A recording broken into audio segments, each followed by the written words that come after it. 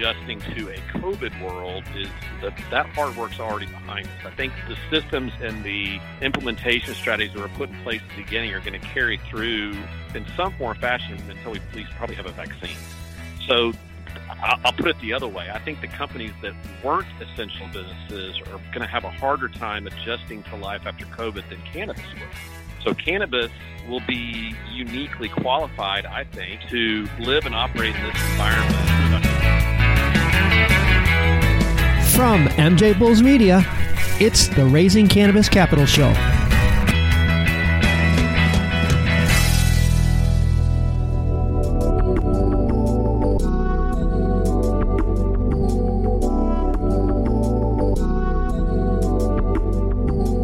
Today on Raising Cannabis Capital, we are going to take a slight detour from our normal format. And instead of featuring a cannabis company that's raising capital, we're going to be talking about post-COVID cannabis opportunities with one of cannabis industry's leading investors, Matt Hawkins from Entourage Effect Capital. Matt, welcome to the show. Hey, thanks for having me. I appreciate it. Well, I appreciate you being on the show with us today and, sharing some thoughts on your insight as to where things are going to be or where things are today. And for our listeners who don't know Matt or haven't seen him being interviewed on CNBC, Matt was one of the first big investors to take a risk on cannabis and an early investor in many of the giant cannabis companies like Acreage and GTI and like over 50 top brands. So there aren't many people more qualified to talk about post-COVID cannabis opportunities. To get things started, Matt, can you list a few ways that the pandemic has had a positive impact on the industry? Sure, happy to. The main thing was the essential business designation that the industry received close to the start of the pandemic. That was something, for me at least, unexpected. We were actually preparing our companies for the worst. Most people that listen to this program realize that even the larger cannabis companies don't have a lot of cash on their balance sheet.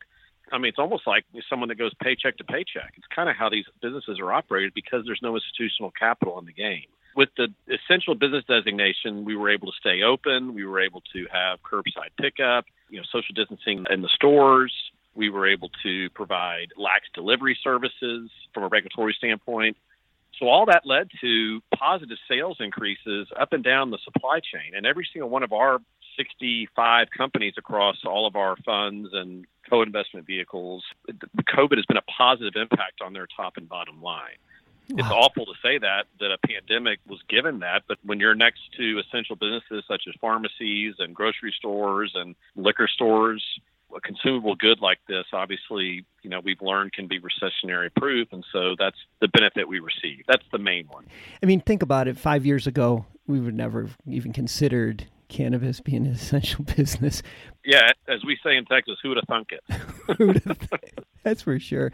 Well, there are some changes, though. So what can cannabis companies do today to position themselves to capitalize in this post-COVID economy? Well, I think we all have at least a feeling and a hope that we're getting close to the other side of it. I mean, just about every state opening up some form or fashion. The hard part of adjusting to a COVID world is that hard work's already behind us. I think the systems and the implementation strategies that were put in place at the beginning are going to carry through in some form or fashion until we at least probably have a vaccine. Mm-hmm. So I'll put it the other way. I think the companies that weren't essential businesses are going to have a harder time adjusting to life after COVID than cannabis will. So cannabis will be uniquely qualified, I think, to live and operate in this environment productively.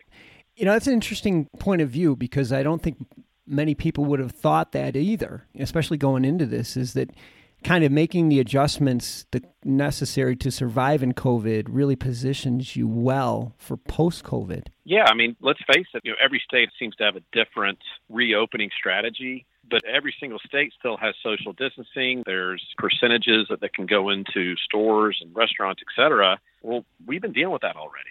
We know the lay of the land. Sure. And we're running our business differently than we did before COVID. And, that kind of rolls me into my next question for our aspiring cannabis entrepreneurs that are listening to this show right now. Are there new or previously existing sectors that cannabis has now made even more viable? It's a good question and a tough one. It's probably too early for me as an investor to be able to opine on that.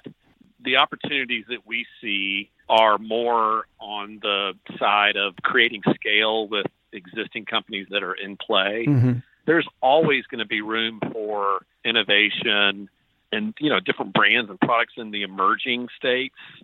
Let's back up a second and talk about another benefit of COVID on the industry. You've got a situation where we're now essential. It makes common sense for us to be a legal, recognized industry. In addition to that, you've got the trillions of dollars in the CARES Act that every single layer of government is going to be looking for tax dollars. So why not go after the marijuana industry as a way to recognize real tax revenue? And so I really think we've sped the clock up on legalization. And as a result, getting to that point, or even in preparation for it, there's going to be a lot of things that smart entrepreneurs will come up with to help ease that transition, for example. Again, another positive benefit is that once these state governments get through all of their appropriation bills that they have to deal with right away, the next thing they're going to start thinking about is how can we generate more revenue? And this, God, especially for states that don't have a program in place, this has to be right at the top of their list. I'd love to have an intellectual conversation with just a far right-leaning, smart politician that can talk to me about the merits of not doing this. Because let's face it, since I've been in this in 2014, the whole thing has been about converting an illicit market into a legal one. I want to take a short break to play you a preview of our next episode and to thank our sponsors. Brands just last year weren't putting any focus on direct-to-consumer marketing.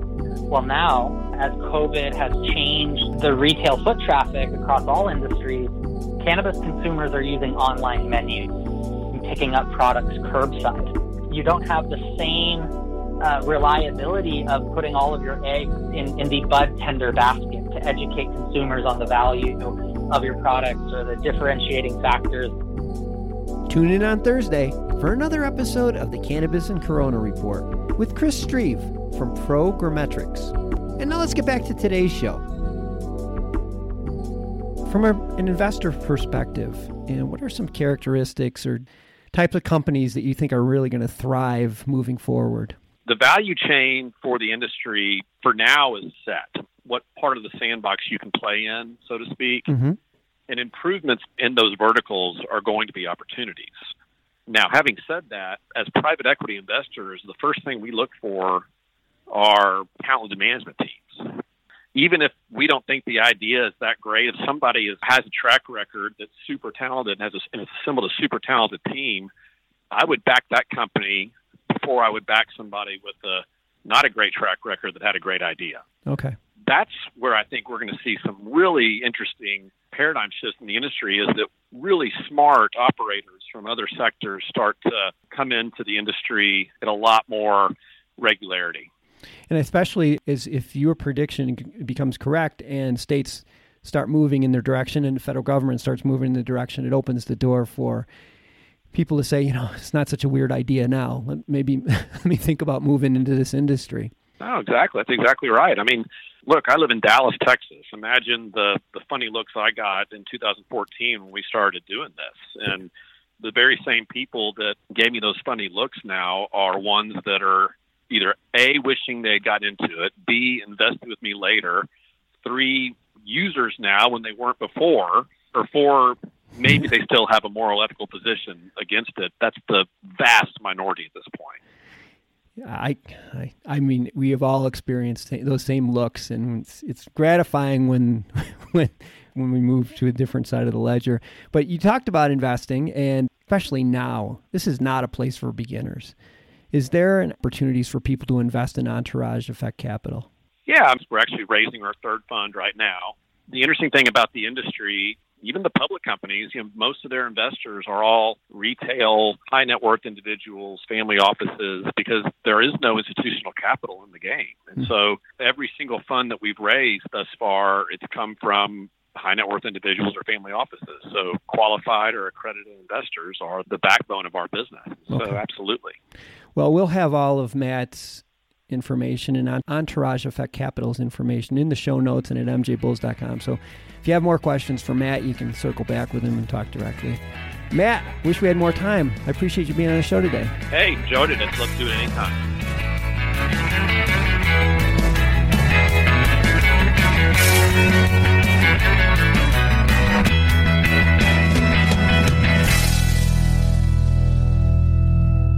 Thanks for listening to today's show.